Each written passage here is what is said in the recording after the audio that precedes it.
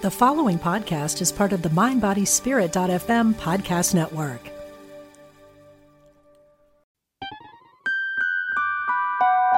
Welcome to A Guided Life podcast, where we talk about all things spirit and life. I'm your host, Laura West. Follow me on Facebook at Guided West 11, on Instagram at Guided West, and on Twitter at Laura West 111. I also have a website at www.laurawest.net, where you can download a free guide on how to meet your own spirit guides. My book, Guided, is available on Amazon, and it's about soul teams, intuition, mediumship, and spiritual tools such as oracle and tarot cards, crystals, pendulums, and so much more.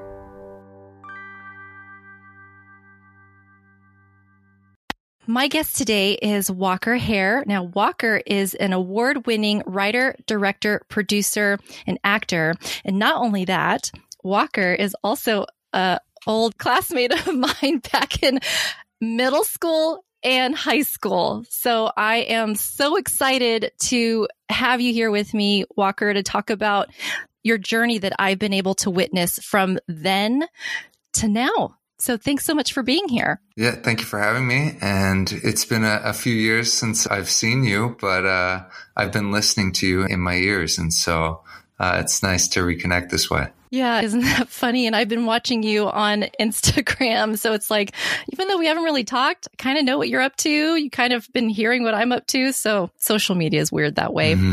But I was wondering, Walker, if you wouldn't mind, from your own words, maybe telling the listener a little bit more about yourself. Yeah. So Laura and we met, as she mentioned, you and I met back in school. So when I was growing up, I kind of had one thing on my mind, which was anything that involved a ball, a basketball, a football, baseball, anything like that. And I actually went to college to play football. I went to Colorado State, and then I went to UC Davis for a year and played there. And that was kind of always my focus, and it was very much sports. And I had friends from all walks of life in high school, even in college. It was something that I've always gravitated towards, lots of different types of people. But when I stopped playing football, I felt very lost in terms of like, what now? And I remembered hearing a little voice in my head saying, essentially, voices along the way that had always told me to try acting. It wasn't immediate, but I do remember, like, when I stopped playing football, I switched my major to being a barfly, and like valedictorian, best grades I've ever received, not in the classroom, obviously, but I felt very lost. And I remember these conversations that I'd had along the way, essentially, where I remember in high school, a friend of mine who was very involved with theater, she had said, you should always try it.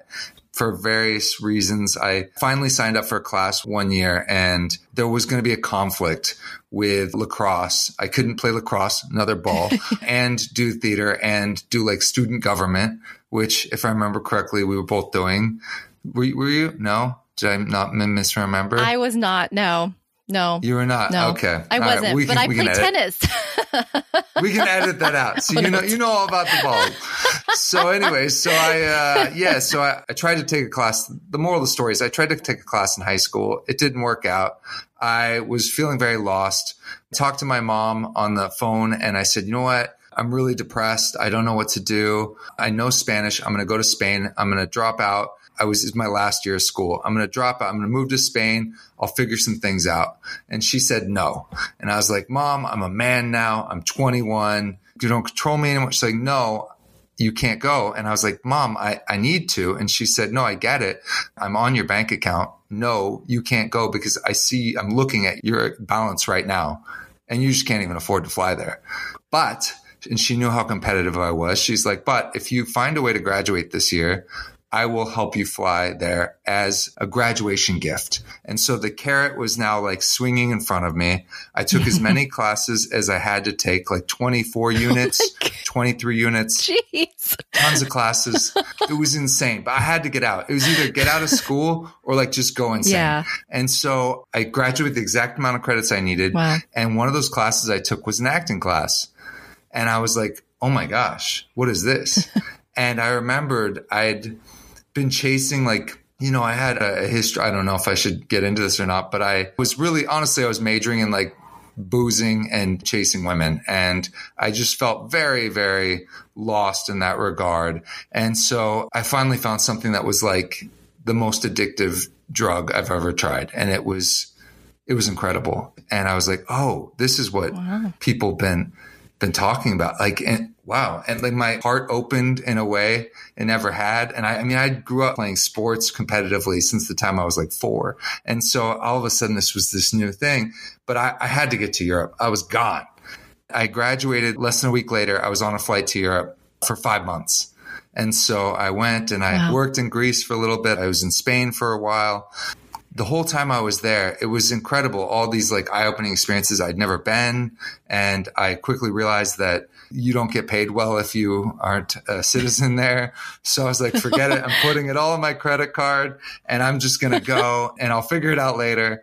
And the whole time where I went, I was like spending my money on art, on museums, on going to a theater in a foreign language and not even understanding, but like just really compelled to see more of it, like to experience this. So when I finally did get back to San Diego, I just had to know if this was like a passing fad or if it was something that meant more to me. And my heart had been like aching for it calling to me while in Europe and all these different countries. And I was like, I have to try this out. Because if I don't, I'm always going to wonder, like, what if? Right. I have to go for this. And being a competitive person, I dove in. I started taking acting classes while selling women's shoes, on the side. And I was taking acting classes at nights. And then I was in a few plays. Were you in San Diego at that time? I was in San Diego at that time. Yeah. And it was briefly. And then I had a girlfriend at the time who was living in LA. And on my trip to Europe, I had a layover in New York. It was a cheaper flight. Also, I kind of wanted to see it because I'd never been. I got kicked off the high school trip to New York or middle school, whatever it was. You didn't get to go to that? No. I got kicked off the week before I was supposed to go. Oh, no. Yeah. So. Oh, man. Yeah, it was my fault. I mean, I said something I shouldn't have to the teacher who was leading the group. And Walker. I know. But I felt like she'd been riding me and I had a chip on my shoulder and all the things. So I finally got to New York and I had a 12-hour layover. I was like, oh my gosh, I'm walking around. My eyes were wide as saucers. I was like, I have to come back here. So I auditioned for one school. I got in. It was in New York. I went there that summer and then spent a lot of time in New York. And as I was going along that path of grinding and trying to make it as an actor in New York, along the way, I also discovered this deep, deep love for writing. It was a bit of a shift. To me, writers are like J.K. Rowling or Hemingway or Shakespeare or, whatever, like these people who like they're just prolific and that you can't, it's like, it's this far away thing that felt impossible, having never written. We wrote as kids and this and that. And I know you've written a book as well. And so it's this thing where it's like, it's what other people do. Yeah. I can't do that. It was this negative self-talk that really wasn't helpful. And so I remember taking a class that was essentially about like writing a 1-act play based on an experience from your own life. And it was like kind of an easy training wheels into the process. And I wrote this play based on I had a ridiculous fake ID. You can edit this out. Only if you want me to. I bought an ID in Reno on the Strip. They literally like took my picture with like a flash camera and like put a thing behind me. So I had this ridiculous fake ID and I was flying up to a wedding up in Portland, Oregon. And this woman on the plane, it was like 9:30 a.m. And it was the old Southwest planes where there's one seat row that faces the back of the plane. And I barely made the plane. So I'm sitting in that row, staring back and not very happy to be there. And this woman starts attacking me. Oh no. She was already drinking, and, it's 9:30, 10 in the morning. And at one point she tried to give me a lap dance. Oh, attacking you that way. Yeah. Not like punching. Like, I thought she was angry. Oh, no. She was hungry. So, anywho, I wrote this play about that experience, and everyone was just laughing. Obviously, I embellished some things, but what I've told you now is totally true. And so for me, it was like, oh my gosh, it was another discovery for me. The same way that first time when I was doing a monologue from this play called Danny and the Deep Blue Sea, and I was getting really angsty and dark and like working through childhood trauma in this college class, and like, oh, acting is great. I can emote. As someone who'd been playing sports and wasn't allowed to do that, this again was a new thing. It was like, oh my gosh, these people are laughing, and this is something I've created. And it opened a door for me where I thought, okay, this is something maybe I can do. Sure. And from that point on, I kept writing, and very much, whether you ascribe to it or not, but Malcolm Gladwell's 10,000 hours, I've been putting in the hours. And since then, I sold 2 feature films last year, sold 2 with a co-writing partner of mine. One of them got made with Dermot Mulroney of My Best Friend's Wedding fame. Yeah, I remember him. Oh, yeah. Yep. Now he's a silver fox. He was back then. But yeah, very talented actor. And Anne Hesh is in it. May she rest in peace. Yeah. And some other really cool, talented actors. And it got made down in Georgia. And so that's supposed to come out next year. I made a feature film that I also wrote called Thorpe. It's a really wacky film about an alien who left Earth in the 80s, and he comes back in present day, and he's trying to find his best friend. And that's available on Amazon Prime and Apple Plus. I watched that trailer. It's wacky. Yeah. We like to call it like a comedic sci-fi fish out of water coming of age dramatic thriller love story. It just rolls off your tongue. So I helped produce that film, and then I acted in it. I wore all the hats, but I also realized like I don't need to wear all the hats, and I still act. I got to be in this amazing film that's coming out around Christmas time called Babylon. Damien Chazelle directed it. He also did La La Land and Whiplash, First Man, things like that. Margot Robbie is in it. Brad Pitt is in it.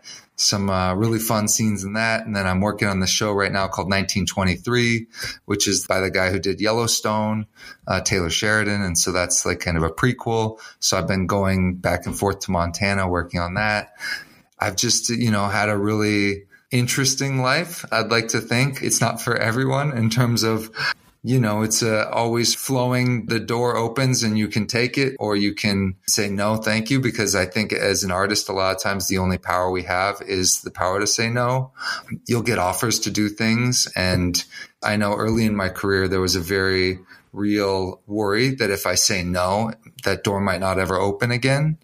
And so I feel like I'm generally someone who's a people pleaser. And so that's been kind of a balancing act for me, I say, as I call in from the Mojave Desert, and having just finished shooting this commercial out in the cold. And it was a wild experience. It's called Trona, and it looks like a set of Star Wars, like these stalactite sort of giant rock formations out in the middle of the desert. And it was stunning and freezing.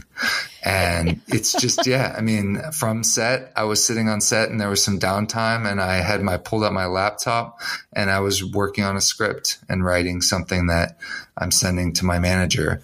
I got into this crazy business as an actor, and I've kind of been changing and evolving and trying to find a way to make it work and keep chasing things that bring me joy, and finding a way to also like take the time for me, which is really tough. I feel very lucky in that I have a very supportive family and people that are like my champions, and that's amazing. And I've got 2 amazing little nephews who light up my heart. And so that's really great. And my family, of course, also all of them.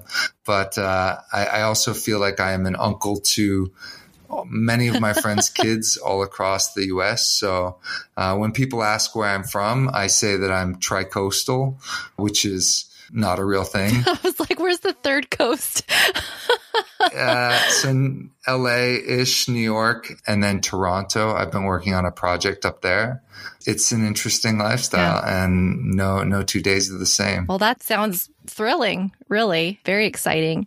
You had mentioned before we started recording that you consider yourself a spiritual person. Do you mind explaining what you mean by that and what that looks like for you? Yeah. I think growing up, I've had like a very on again, off again love affair with the church. I was baptized Methodist and then went through confirmation, Lutheran confirmation. And then when I went away to school, there were moments where I was very involved with the church. And then there were moments where I was like, no, I'm an atheist and these are just stories. And I feel like I was kind of like dabbling in extremes and reading books about Buddhism and many different things. And I think like at the end of the day side note, one of the people who told me to act first was a friend of mine who was very involved with a theater company in San Diego called CYT, which is Christian Youth Theater. And she was always trying to get me to go do that. And I always saw it as, to me, it felt like Jesus and jazz hands because they were always doing musicals and, retracking. So I think for a while it was either like I clinged onto the notion of religion or I pushed it away. And then I think what became very healthy for me is when I was like, is a sense of more of a spirituality and a sense of that for me every morning when I wake up, I like to do some sort of yoga, some movement, get my body moving. And then I like to meditate and I try to do it every morning. I know that on the days when I do it, my outlook on life it's just easier. Things don't annoy me as much. I've, struggled with anger issues in the past. And I know a lot of my writing actually deals with at least some of the things that I'm working on right now. There's one that's kind of like a film that I'm converting into a TV series, which is essentially one of the main characters in it is she's an artist. She's an illustrator for children's books. And I know like I very much have a huge, as I've already mentioned, I have a big giant place in my heart for the children in my life. Even this last weekend, I was working on a feature film in a different desert. And my co-star was this young girl. She was 9. She's absolutely adorable and so fun. And I've been messaging her mom on Instagram. And she's like, she just loved working with you. She was telling the rest of our family about you and said you're just like a big kid. And I feel like, I take it as a compliment. Like going back to the question where essentially where in this piece, she's really wrestling with this childhood trauma that she suffered and she kind of works out her art through that. And it's not me, but it's like I can empathize with this person. And obviously I've created this character. Yeah. I know that based on a lot of like things that happened to me when I was growing up, there's a lot of anger and resentment at times. And especially when you come from this background of being 6'4", 245, 50-pound guy, anger issues would creep up very easily. And as I've become more in touch with a sense of being more spiritual and even just calming myself, meditating, having a daily practice, having a moment to stop and think and breathe. And my God, wow. Breathing is so important. Yeah, it took me a long time to figure that out though. Yeah, sure. I feel like there's so many things that we're taught as we're growing up that I just feel like we could be much better served with some more practical, I see some of the things that my friends, not necessarily my nephews, but my friends with kids that are now in school that they're doing. I'm like, wow, that's incredible. And I mean, I would hope that we would grow and learn and change, but to see, it feels like they're equipping a lot of children with more of a toolbox to deal with some of these things. And I feel like that for me, being spiritual, finding even just being out here in this desert, in the high desert, in the mountains. I mean, you look up and you see the sky and it's incredible, and it's just like, I just look at all these things and whether you believe in God or not, that to me, there's something out there that's bigger than all of us. Yeah. And I feel like if that's not the case, then I don't know what we're doing here. And that's helpful for me. And it's taken me a while to kind of get to that place. Yeah. Well, I feel like realizations like that have to happen organically and on their own. Like no one can tell you that. You have to feel it really internally. What was that process like for you when you first started meditating, when you realized that you wanted to have, it almost seems like a morning ritual or something like that to kind of get your day going on the right foot? Was it pretty anticlimactic, or did something happen where you're like, I need to do something? Yeah, I wish I could say that there was like a sort of a light bulb moment that happened. I honestly wish I had a really cool story about it. But for me, I think it was just more of a gradual sort of, I think when I started doing it and when I started doing it consistently, I realized a calm and an ease, especially when I was in New York. And that city is incredible and insane. And the energy there, when I first got there, that energy was what drew me to there. I was like, wow, it's nonstop. It's in your face. It's unapologetic. I think New Yorkers get a bad rap in that like they're awful people or they're jerks or whatnot. I think they have things to do all the time. And it's just a different thing. Like I remember leaving there for the first time and coming back to California, going to San Diego back. I'm dating myself now, but remember getting some checks for Christmas and going into the bank to deposit the checks. And I remember before I even got to the teller, 3 people had said hello and asked how I was doing. And I was like, what do you want from me? And I was ready to, karate chop someone. I was like, what do you, to 100%. But I'd only been in New York for like 6 months, and I had already, the weight of the city cause if you don't transform and change and evolve, there's so many people there that are ready to take advantage of you.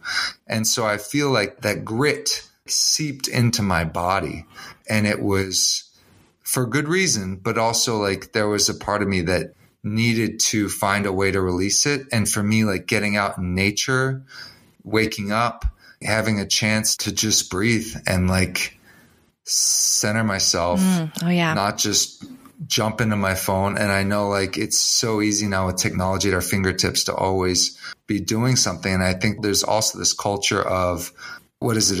Beyonce only has 24 hours in a day too. I'm totally butchering it. But essentially that idea that like Beyonce can get all this stuff done. So why can't you write your book? Or why can't you go to the gym and do this and do that? And from like, I know, especially in the industry that I'm in, it's such a pressure to always be doing, going.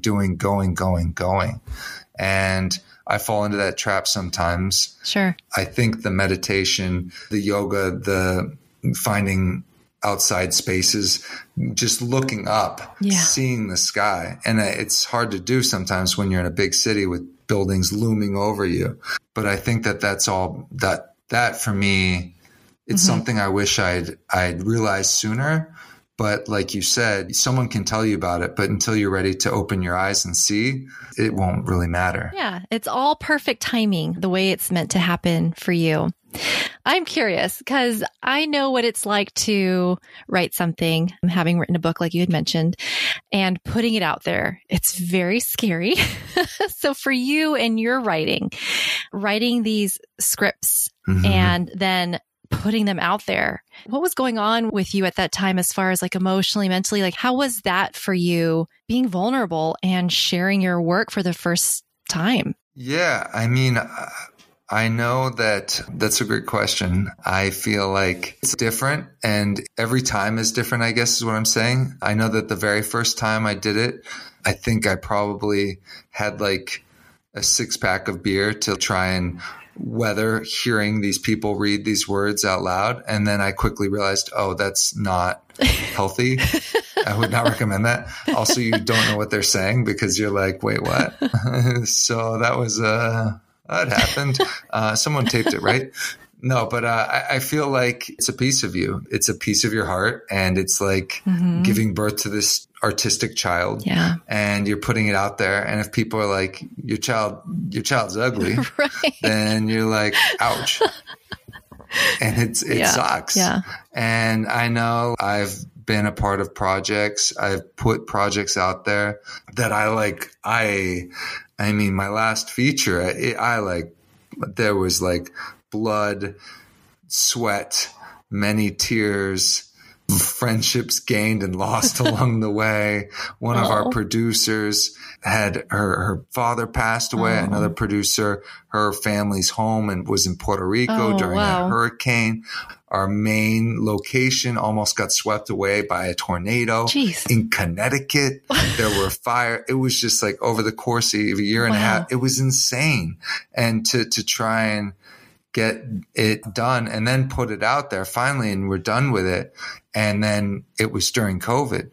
And so it's like to try and put some art out there in the world during COVID, and you can't go to a theater and watch an audience collectively come together and react. Yeah, it was really tough. Yeah. But I think, you kind of have three options, which is essentially, if you're going to do it again, option one is you can quit, right? You can just throw in the towel, and that's, an option. And quitting is I think, a word that, especially in this industry, has a really bad connotation. I think like you can leave, or you can shift, you can pivot. I guess that's the next thing that I would say is you could pivot and learn from what you did, learn what went well and what needed a little work. And hopefully on the next one, take those lessons. You can persist, and you can just keep pounding out in the same way. And I feel like, at least with writing, I remember meeting this very established writer in LA many, many years ago. Yeah. And I was like, tell me the secret. Like, how do you do it? He's like, you're doing it. And I was like, no. I mean, like, you got a show that's on AMC. Like, come on. And he was like, no, he's like, but what you've told me what you're doing. He's like, you're doing it. He's like, the thing is, and I think this is applicable to books, to anything really, but I think anything that you really have to take a lot of time to put into and to put out in the world, podcast, writing something, many other aspects. But essentially he was like, let's say there's 100 people that have an idea for a screenplay.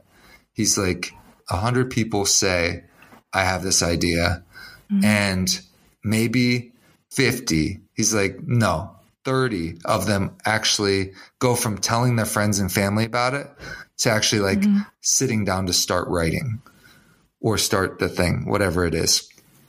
And he's like, all right, so now those 30 that started, I'm going to say maybe 10, maybe, let's say 5 finish. That's the first draft. Yeah. 5 to 10 finish. He's like, then of those people, the amount that will then take the time to then rewrite or recraft or what have you, go back and take the time, do the work to actually put it out there in the world. He's like, it's 1% tops. So I think that for me, the journey of, and it's funny because I'm working on a couple different projects right now. Wow. I was just having this conversation the other day with someone where essentially I was like, I've done this so many times now, and yet I open my computer and I look at that blank screen and I'm like, how do you write a movie? How do you do this? I don't know. Oh my gosh. Right? What? But I think that's the same for anything, right? How do you write a book? How do you do that? How do you do that? It's just like confounds me. Yeah. And then even that, the act of like that shock can take you so far back that you like, all right, I'm done. I'm good for the day. Close the laptop. I know. It's such a temptation. And I feel like the real testament is to keep going, to sit down. And I think that's what people who really have something that they want to share with the world, they have to do. And if you don't do it, then it's not going to be put out there. And whatever that is for you, I mean, I'm sure your very first podcast, Yeah, I mean, maybe the equipment was broken or you didn't like the way something sounded or this or that. I mean, I'm sure the list could go on and on. Definitely not fancy. Yeah. And for some people, I'm sure it's too hard. It's too easy to say, I'd rather go watch Netflix. I'm going to do this, that, the other thing. I think there's a real testament and power to keep going. Whatever that is for you, podcasting, writing, baking, whatever brings you that joy and you want to put it out there in the world. I think it's important to keep going. And I know that we need people to put things out in the world, even if it's not received the way you'd hope. But if it's important to you, it's going to be important to someone else. And for every person who's been made fun of something that I've done, other people have come up to me and said it meant something to them and it really touched them in a way. That's the hard part about putting yourself out there. But I think you learn to not listen to the noise. Yeah, I mean, I think it can be crushing, especially in a day where you have people on the internet hiding behind fake icons and shouting about this, that, and the other thing. There's so much noise. It's very easy to say that you hate something, or it's very easy to make fun of something. I think it's a lot harder to do something, to actually put your heart out there and say, okay, world. And then to get back up if you're knocked down. One of my favorite quotes, and I remember before I was in the arts, when I was playing sports and all that, and I remember I had all these quotes on my bathroom mirror, and two of them were from Churchill. And I loved his quote, essentially, which is success is going from failure to failure without the loss of enthusiasm. And I think that's a nice idea, to not lose that enthusiasm. His other one that I absolutely love is success is like wrestling an 800-pound gorilla. You don't quit when you're tired. You quit when the gorilla's tired. That's a good one. And for me, if I want to put my things out there in the world, I have to keep going. Restore, take time for me, see the nature, do my routine.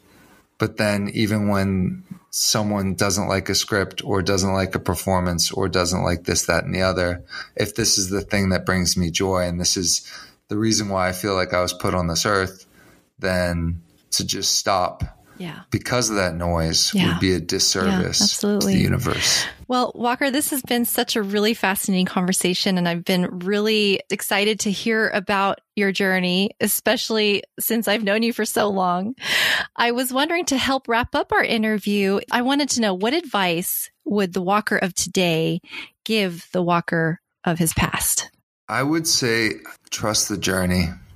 I think there's so much pressure to be great right away, to be a child prodigy, to be in the 30 under 30 list, to be Instagram famous with your millions of followers, to have all this success. And I feel like we all have our own timelines. And I know that I've beaten myself up a lot about the woulda, coulda, shouldas and the what ifs. And none of those conversations with myself serve me. And it just pushes me back further. And I feel like if I could go back, I would say, breathe, believe, and just see what comes next. But keep pushing. I love that. Yes, I love that.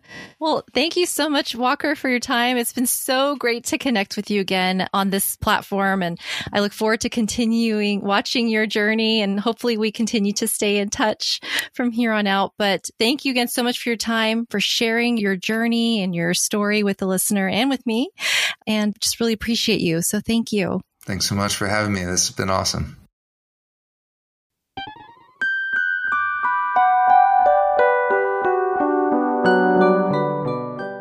And that was another episode of A Guided Life podcast. Thank you so much for tuning in. And until next time, love and light always.